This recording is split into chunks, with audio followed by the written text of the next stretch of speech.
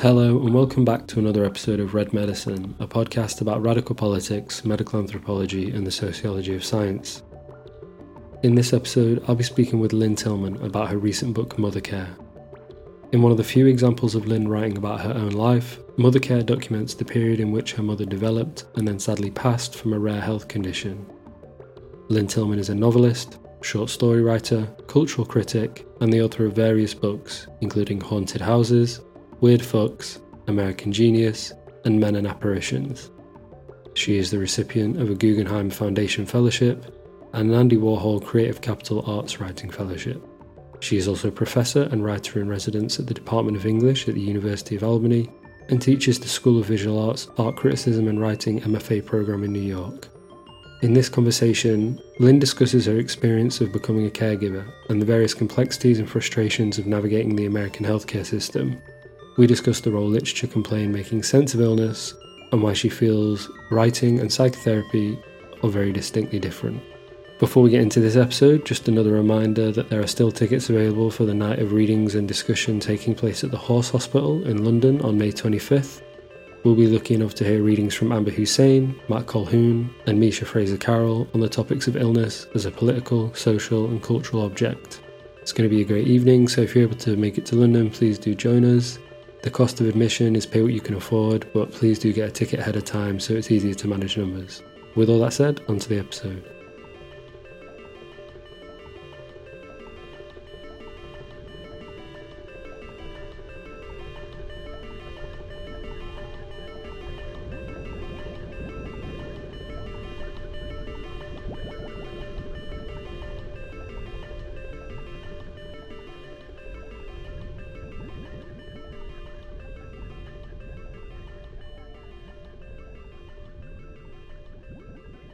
So for listeners who haven't read your book, Mother Care, could you just introduce the period of your life that the book documents? It documents the years between 1995 and 2006.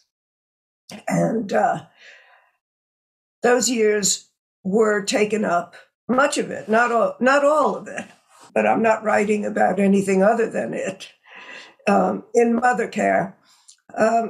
When my mother became ill with a condition called normal pressure hydrocephalus, which in 1995 was not easily diagnosed, and we were very fortunate that we didn't make a conclusion based on the first neurologist who looked at her MRI and said, well, this is probably Alzheimer's, and my sisters and I recognized that my mother's symptomology was not that of a person with Alzheimer's. It was kind of from one day to the next she changed, and she didn't change back. It wasn't, I think with Alzheimer's at the beginning, it's much more episodic, and this was not episodic. Those 11 years were very tense with being a caretaker, which I knew nothing about.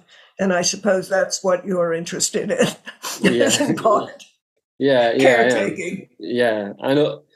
And when did you write the book as well? I wasn't quite sure, and I know some of your other books have been published and then republished. When was this one authored? Yes. This is recent. I started it, Sam, about a year after my mother died. In 2000, she died 2006. I had finished American Genius, a comedy had come out, and that novel. And I was thinking, oh no, what will I write? And I thought, I'll write an essay about the medical care my mother received. And I started to write it.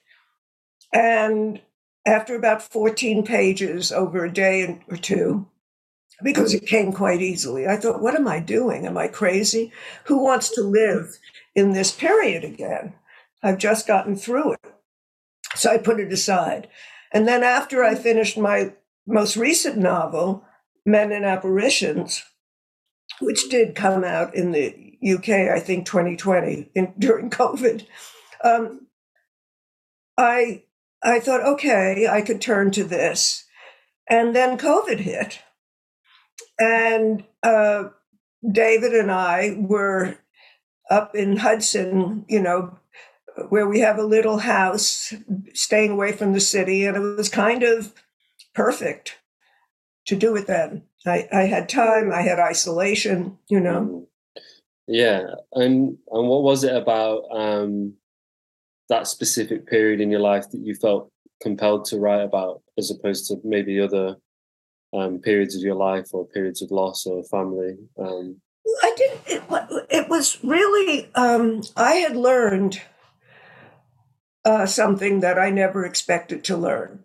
I think none of us really are prepared for what happens to, could be parents or best friends or siblings, when they get very ill and become dependent. And I'd never had a child and never wanted one. So I didn't have that responsibility ever, which is a different responsibility, because the child is not, fortunately, not born and then dies after 11 years or something. But it wasn't like that, ultimately. And I thought it was important to talk about what I'd learned, I'm not really, it wasn't that I was concerned with my experience, but how my experience might help somebody else. It was also a way to kind of offload whatever information I had that could be helpful. And I have a pretty good memory, and I remembered a lot. And I had some calendars to help me, and but I thought, when you're hit with an illness like that and you know nothing about it, and then you haven't been involved in the hospital situation or system, or I think every country has a different one, and fortunately my mother had Medicare, which worked very well for her. But that didn't pay for everything. My sisters and I, had to take care of daily living, rent, and all of that food. So it was expensive. It was, it opened a door to a whole institution that I was not dealing with before. I thought I had something that I could tell people that might be helpful, or in some ways I'm learning, consoling. Now that the book has been out here since last August 2022, and I guess it's just coming out now in the UK. Yeah, I think it might be next month or last month it came out. Yeah. And what I have discovered from people who've written me, people I don't know, or a couple of times I've done a public thing at the university where I teach, and many people have this experience, and many people don't like their mothers. Yeah, I think so. But what I didn't know was that it was really verboten, taboo to say that. Yeah. As we were talking a little bit before I pressed record, I was saying about how a lot of the time on this podcast, I'm speaking to people writing in, the genre of theory or history or sort of non-fiction work, which tends to have a more direct or obvious intentionality to what the book is kind of hoping to achieve. And I think to not at all make a value judgment on either autobiographical or more kind of literary writing doesn't have such a straightforward intention. You touched on a little bit there, but did your intention for what the book was going to do, or what you wanted to do, change at all in the process of writing it? No. The intention was always to talk about this situation of a very ill person that you're taking care of, and hospitalization and confusion with doctors, and being a patient advocate. I had never read anything, not that I was searching the whole literature, that told me anything about this.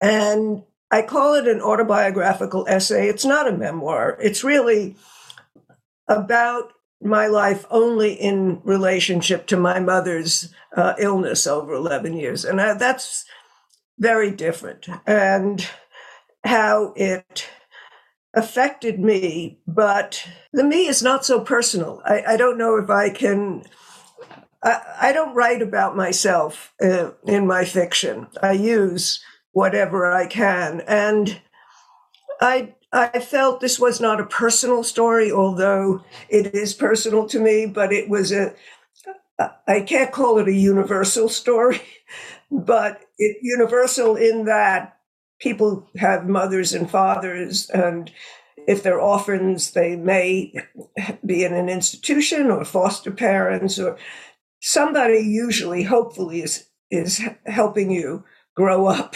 giving you a home. So that seemed to me more or less universal. So I did have a strong intention, and I usually have that when I write fiction also. I don't think it's, Sam, I don't make so much distinction between theory and fiction, frankly. No, probably makes sense, actually. So as you're talking about there in the book, you talk a lot about the experience you and your sisters had in, I guess what we think of as the kind of diagnostic phase of your mother's condition.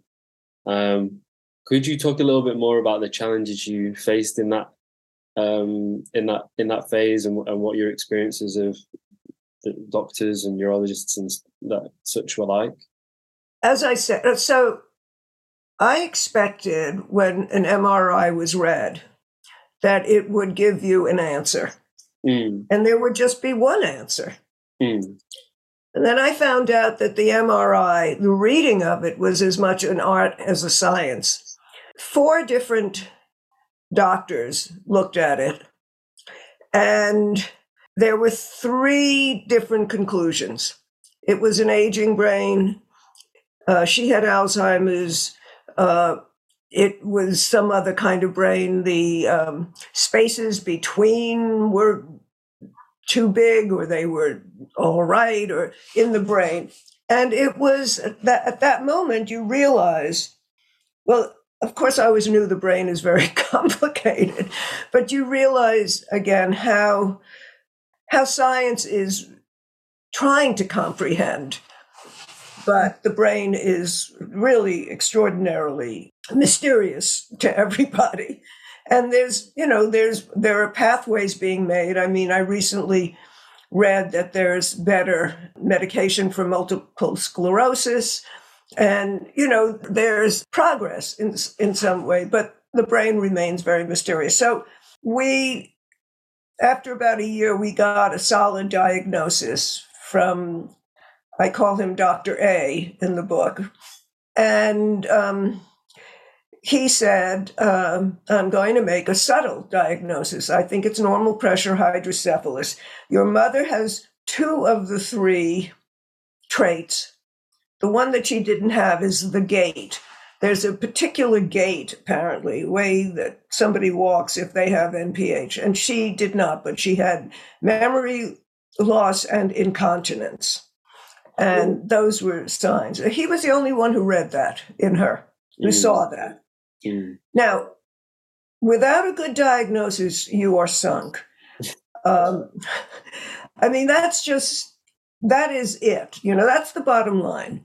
You don't have a diagnosis that's right, and anything that happens after that is wrong, right? It's just, and the ability to diagnose is obviously takes a great deal of information and knowledge, but it also takes a kind of intuitiveness, an ability to go beyond what would be the most usual response. The ability to make, that's why Dr. A said this is a subtle diagnosis. He's not saying this is the strongest, this is heavy, this is total, subtle. But then we had the misfortune of taking my mother to a neurologist who was a very arrogant, he was the head of a big hospital in the city, and he'd been recommended by Dr. A, but he was no longer a good doctor. I don't know what happened to him. People have talked to me about him. He's now dead. He would not believe that it was really normal pressure hydrocephalus, and he kept telling us that it was just an aging brain. And by that time, my mother, it's a little confusing, but he would give her spinal taps in his office about once a month and remove some of that cerebral fluid, and she would get more clear. Then she had a shunt it put in place, but it was put in place by a neurosurgeon. And that's when you learn that surgeons are considered the, playboys of the Western world, that they're considered, they come in, they do their job, they walk away, finish. Well, could you quickly explain what a shunt is, just for people that might not know? So a shunt is a kind of gizmo they put. Yeah.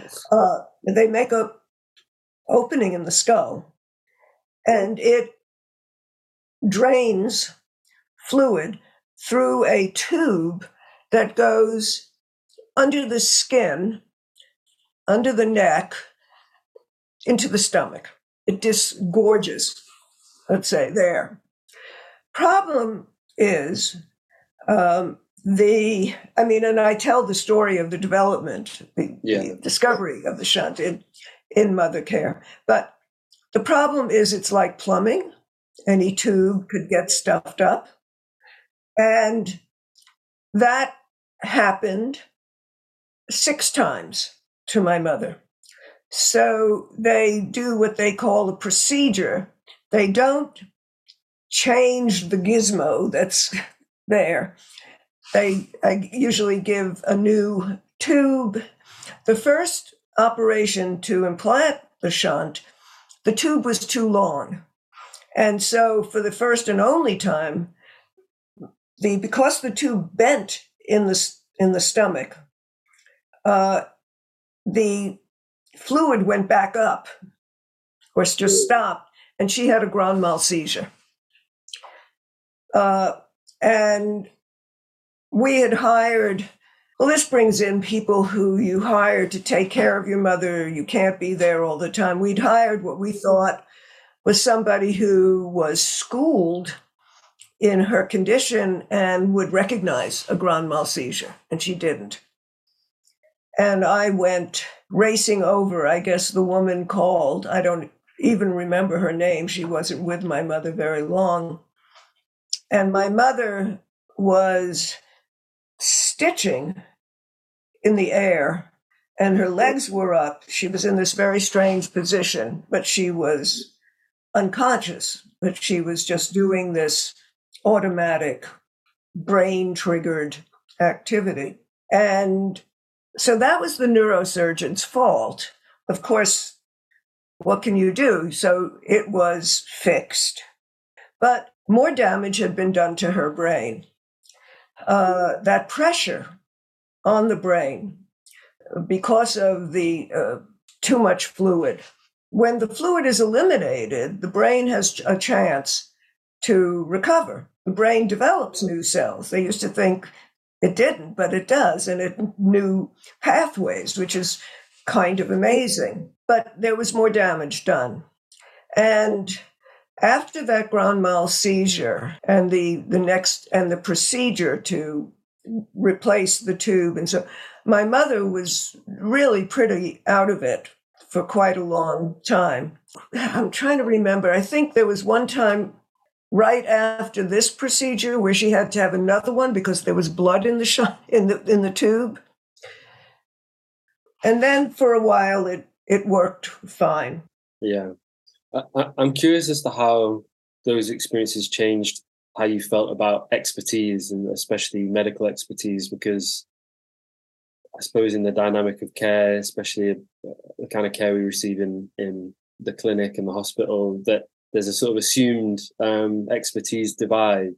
But of course, it's not quite as simple as that. And your experience speaks to the fact that very often the privileging of one interpretation over another leads to harm. But then, of course, we're also still attached to the need for experts in some aspects. So it's quite a complicated dynamic, and I was wondering how you felt about that dynamic, having had and written about this experience. Well, I still have some trust in doctors, but I have more trust in doctors still than let's say my partner, my husband would ever have. But as I said, when I discovered that the MRI could be read different ways, that was a great shock to me. And like any other text, it was interpreted. And I think when I learned that was the first kind of wake up, And then I was talking to my eye doctor. I was having my yearly checkup and talking to him about surgery. He said, well, there's an art to surgery. It's not just a craft. It's not just... And then I began to think of it very, very differently. I also think that taking care of people and being responsible for their health in a way, if you're going to do an operation or something, creates an unusual kind of figure, a person who not just either, can become arrogant, can become guilt-ridden, can become terrified, can become cruel, can become compassionate. These people are human beings and they're not gods. And I think fortunately my sisters and I don't want to put too much emphasis on this, but I think we're educated. We speak English pretty well. We understand mostly what's told to us, and we can ask questions. And I think the system of medicine here privileges those people who can actually discuss things with their doctors and get their doctors to do more. I mean, I know there are situations in the national health. I have a friend who died. I don't think she should have died in England, who was complaining of stomach trouble for years. And there nothing happened. And anyway, it should have been diagnosed much earlier. So people make mistakes everywhere. I also think that if you have a doctor for a long time and you develop a good relationship with him or her, they don't want to think of you as terribly ill. They want to think, oh no, it can't be pancreatic cancer, It's probably just, reflux or something like that. And that's a very human trait. But then sometimes I had a wonderful doctor who said, I was crying in the office because it was a really unpleasant situation. And he said, don't worry, I'm going to cure you. We are going to cure you as long as it takes. And he did after about 3 years, but it took a while. But he was in it, And I felt confident that he wasn't, lying to me. He was very intent. So it's the person who's caring for you. It's the workload they have. It's their sensitivity, their ability to diagnose. And this neurologist who, he didn't believe she had normal pressure hydrocephalus, for one thing. And after the shunt, at a certain point, whether it was the third procedure or something, he said the shunt was working. We said we didn't think it was. She's regressing. No, the shunt is working. You're just fooling yourself. She's old and blah, blah, blah.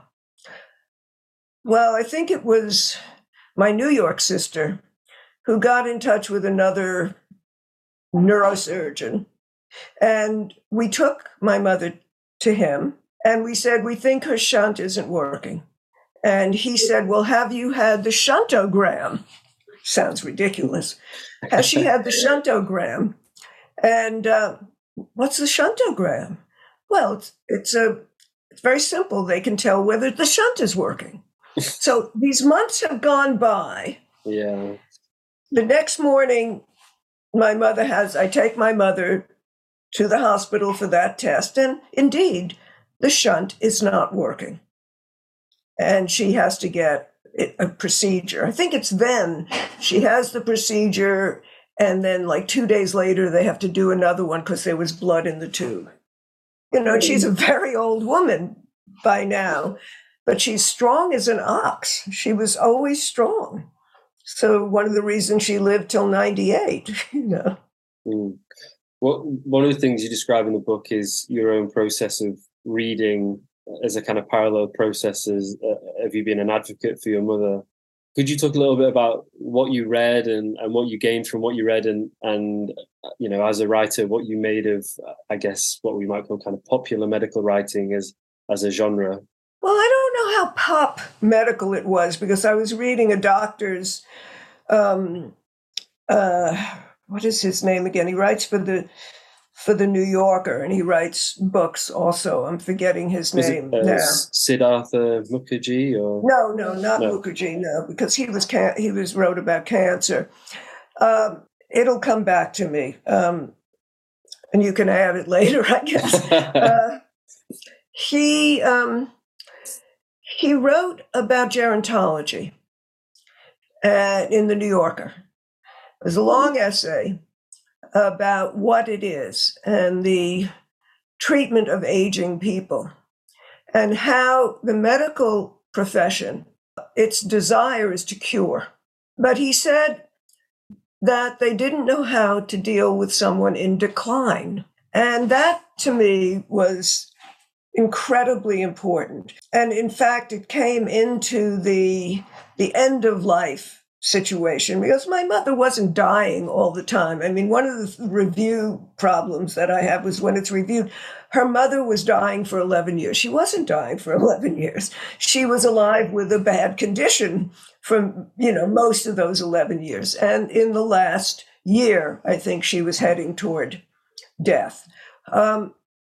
And what happened was toward the very end, my mother had pneumonia. And her internist was giving her antibiotics for it. She was at home. I was teaching up in Albany, where I teach in the spring. And one of my sisters kind of got very upset. She had friends over. They said, you should take your mother to emergency. And they did. And the doctors, these young interns, were trying to cure my mother of pneumonia.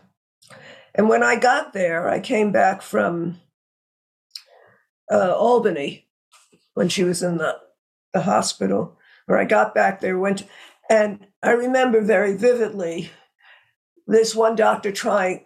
My mother had very thin veins, and as they got older, they were very difficult to get into. And this young intern was trying to get a needle in her neck, the jugular. And my mother was squirming and obviously in distress. And I went over to him at her bedside. I said, what are you trying to do? Well, we want to cure her pneumonia. I said, but you're causing her pain.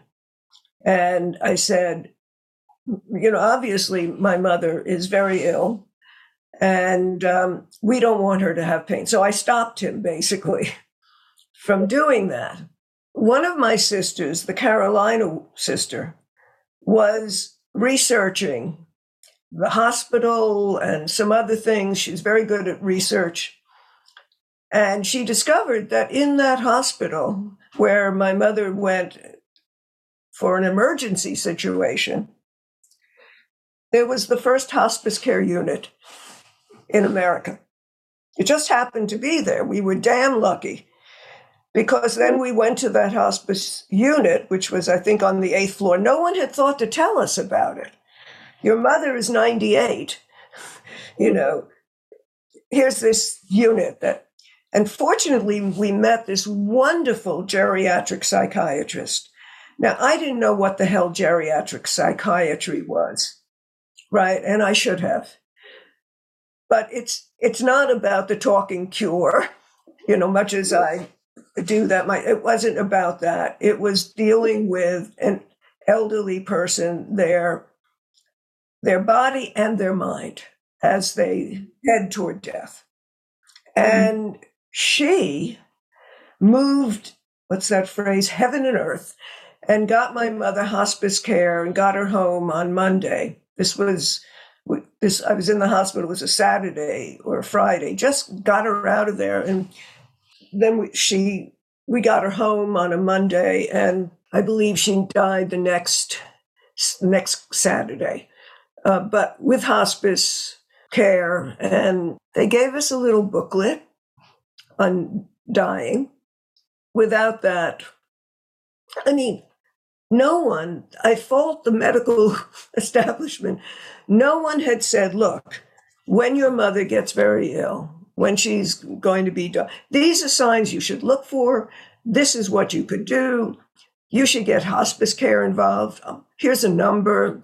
And if this hadn't, just by dumb luck, come into our purview, and this wonderful geriatric psychiatrist, and she was going away that weekend on a train, and she even called us from the train to find out. We didn't know her. She was just, so that was her as an individual. Mm.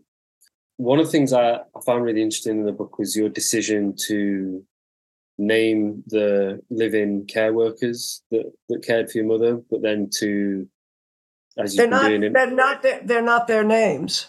Those are made up names. Well, what I was interested by is the contrast between them and then the doctors who only get a single letter, and I just wanted to ask you about why you made that decision and what maybe you think it says about the distinction between those two different relationships, or there's two different types of care work. Well, there were many more doctors, and they would come into it more frequently. I didn't think remembering all those names was going to be helpful.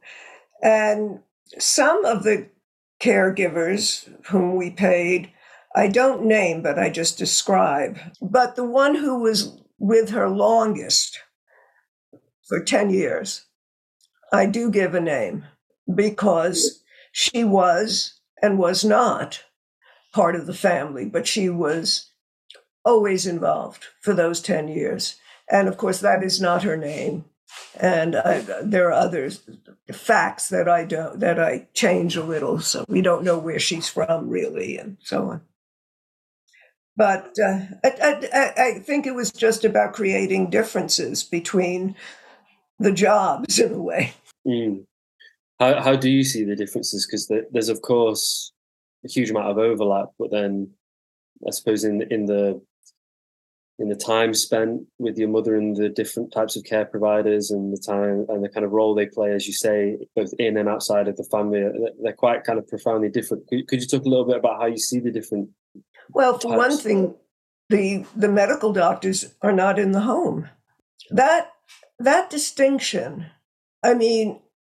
we were not from a family that was aristocratic or upper class and would have servants, would have people in the home all the time.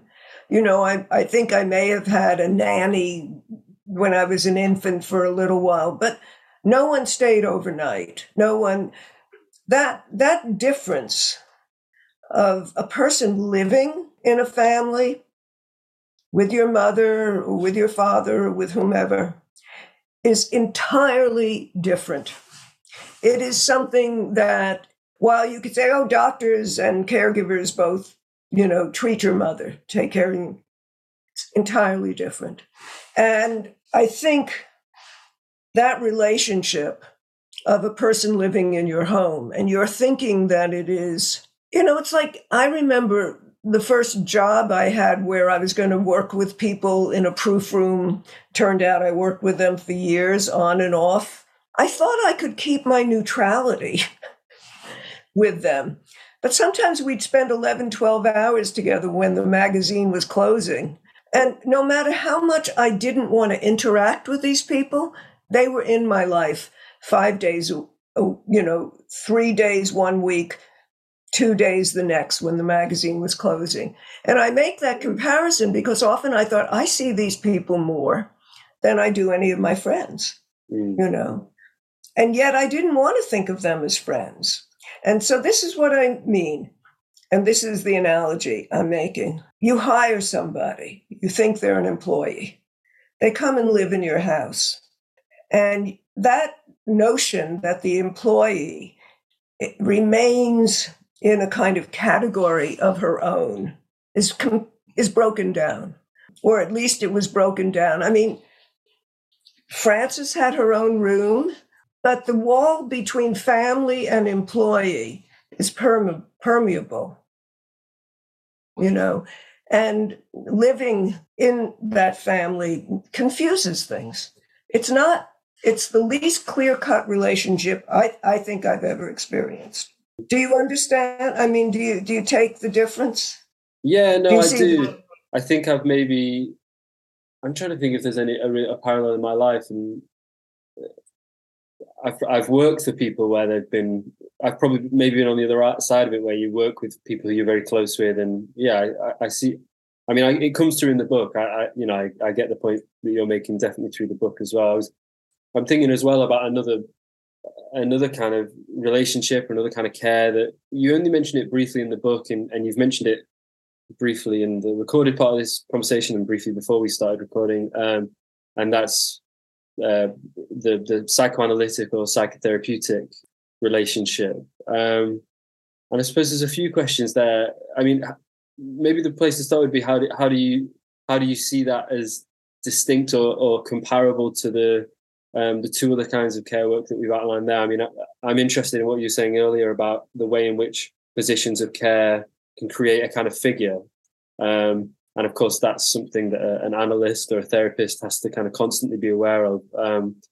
And transference, if they're aware of they have to be aware of transference. If they're not, you're doomed as a patient. Yeah. But then I'm also interested in how you see the relationship between therapy and writing, because, not to be too on the nose about it, but this is an entire book about your relationship with your mother, which is one of the kind of cliched. But it's not therapy. I mean, I don't think of writing as therapy in any way. I know some writers do, and it's a psychoanalysis and being an analysand is just an entirely different relationship from one to writing. Obviously, for me, Freud and psychoanalytic theory has had a tremendous impact on the way that I think. And I don't psychoanalyze my characters. I don't think that writing is a form of analysis. Analysis, in fact, frees me from thinking about analysis when I'm writing. Could you talk a bit more what you meant by that? Well, I mean that the consciousness of what we purport to have, a self, for me, disappears when I'm writing. I'm not writing myself. I'm not, even in Mother Care, which is, I consider nonfiction, although I think everything is fiction. Theory also, by the way. It's something made. When I use myself, whether in fiction or nonfiction, this is not the Lynne Tillman who wakes up in the morning and makes herself a cup of tea and then, thinks, how can I go on with my life or something like she's not what I'm writing. I may use incidents, it's my material. Like making any art, you use material. That's some material. Lots of other things are my material also. When I wrote Men and Apparitions, photography and ethnography, those were my material to use also.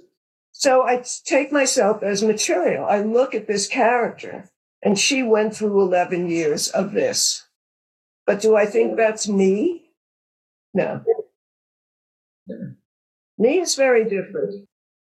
Yeah, I was reading around, so I can't remember if it was an interview or it might have been in the New York Times, but I was interested by something you said where you felt, the quote was something like, you felt a writer's obligation to discuss the complexities of caregiving as honestly as you could, but without protecting yourself. Yes. And not to kind of paraphrase your own quote back to you, but could I ask you what you meant by not feeling the need to protect yourself and how you feel that was important to writing about this period?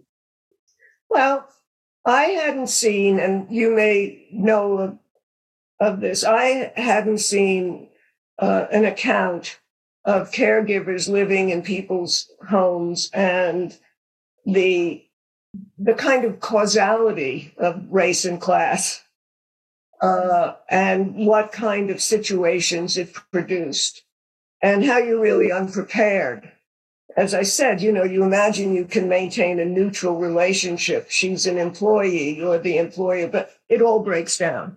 At least it did, and in our case, and for me, and I could have avoided certain things in my writing, but I knew pretty quickly I had to deal with this.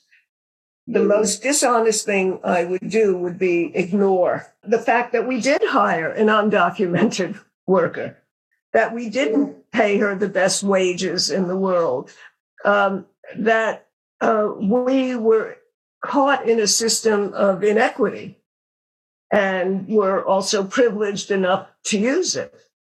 And I felt that was very important. And I think at one point, I write about, I could have, if I had wanted to sacrifice my life, moved in with my mother so that we wouldn't have had a full-time carer and involved ourselves in that system. I didn't do that.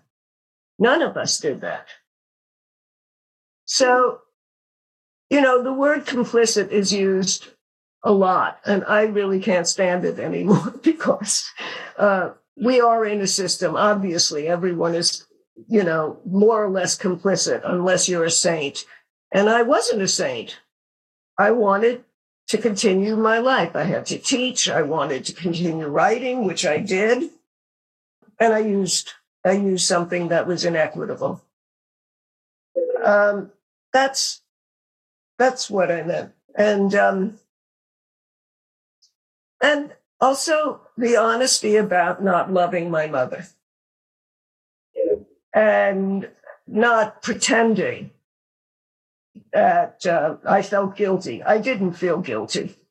It's interesting. I don't know if in the UK there will be this response, but in the United States, some of the reviewers, while appreciating the book, also criticized me as being a kind of bad daughter, or saying, well, she must have loved her mother, But I think there's a difference between conscience, obligation, and love. And I think when I was saying to you that with the publication here, many people have come up to me or written to me, people I don't know, about how it was important for them to see these words, "I didn't love my mother," in a book. They thought they would never see it. And that they felt they didn't love their mother, and they felt horrible about it and guilty about it. Well, it's not a wonderful feeling, not to be able to love your mother or not to think your mother is capable of love. And I think that was true about my mother. And it didn't make for a happy household or a happy family for me. But it was the truth as I felt it. And people have said to me, "Lynne, it was so brave of you to do this." I couldn't imagine writing this book and not talking about that. And one of the things, Sam, that's kind of interesting was, I was about 40 pages in when I realized I had to bring myself in more, because there was a kind of dialogical relationship going on between my mother and me and the institutions. And I couldn't ignore who was narrating this, who was telling the story. It wasn't some neutral character.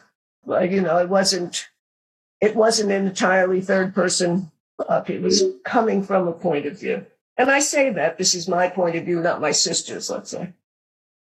Has the process of writing the book changed? I don't necessarily mean your specific relationship to your family, but has it changed how you think about, quote unquote, family as a more abstract concept or a kind of historical object? Has it changed any of those questions for you? I've always had a problem with family. I mean, not always, since I was, a little girl, but I think the family as the core of our societies is a great burden, because we are taught that we must love each other.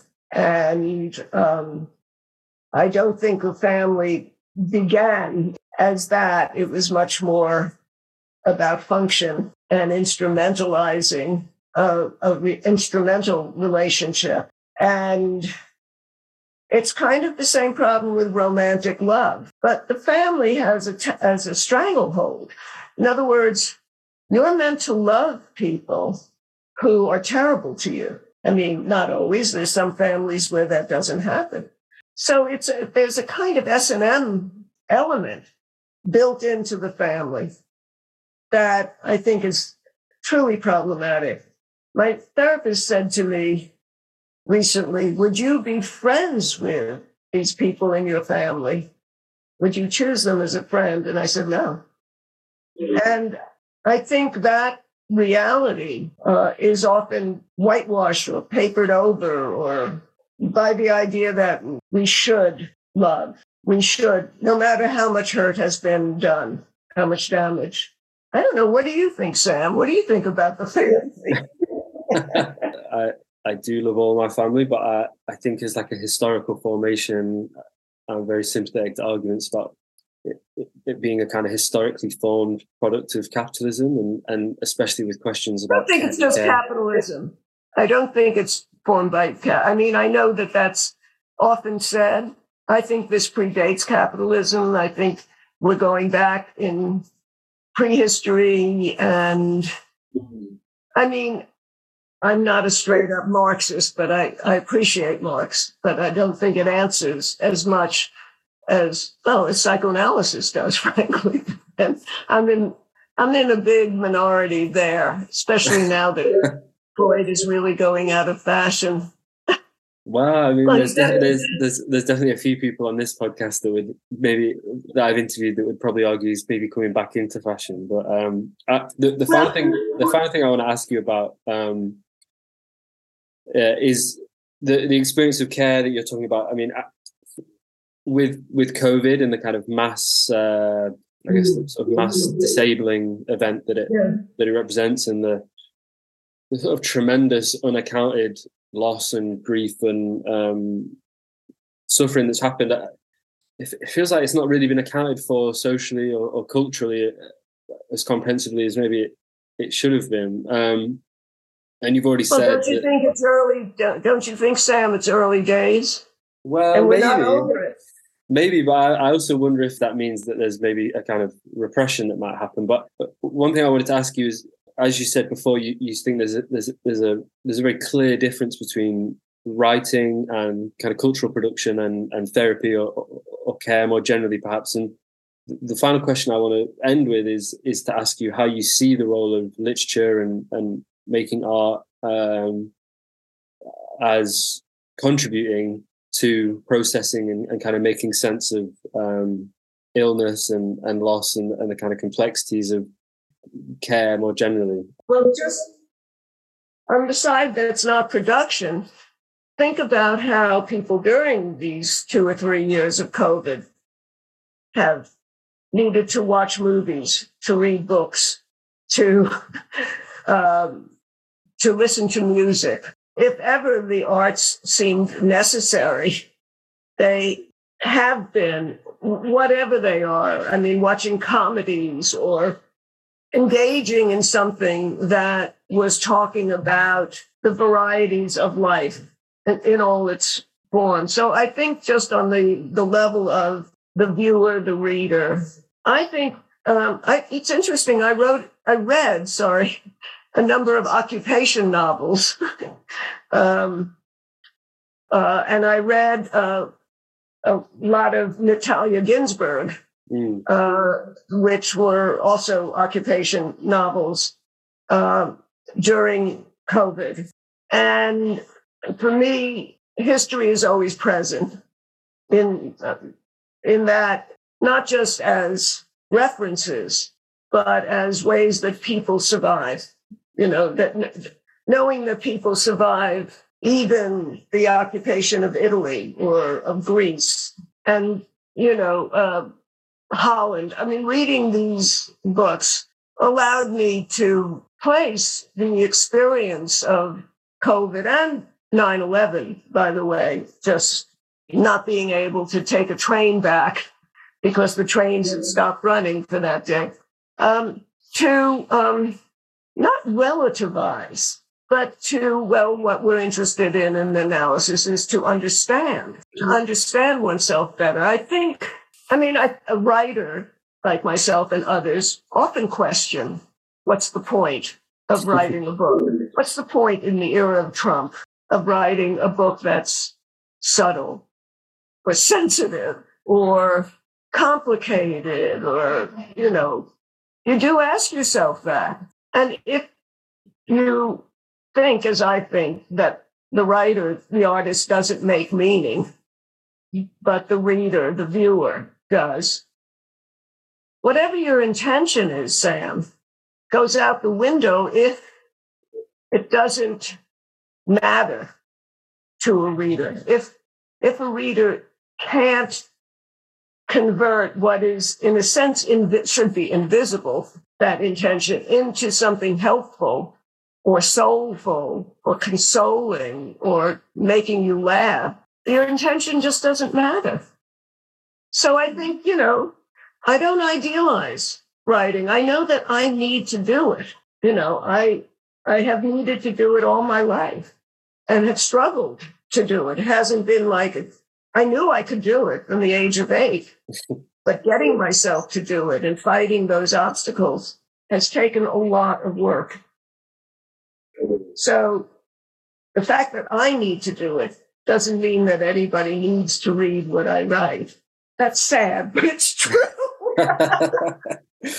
Are there any kind of final things you want to go back over, or any final points you'd like to make before we finish? It's not a memoir. I want to say that very strongly. I think of it as an autobiographical essay. I think it is very essayistic. And I did research for it, not as much as I've done for some of my novels, like Men in Apparition. So I think that's important. In a memoir, I would not have listed my mother's medications, for instance. This was about my mother and me and my mother's situation, hospitals, doctors.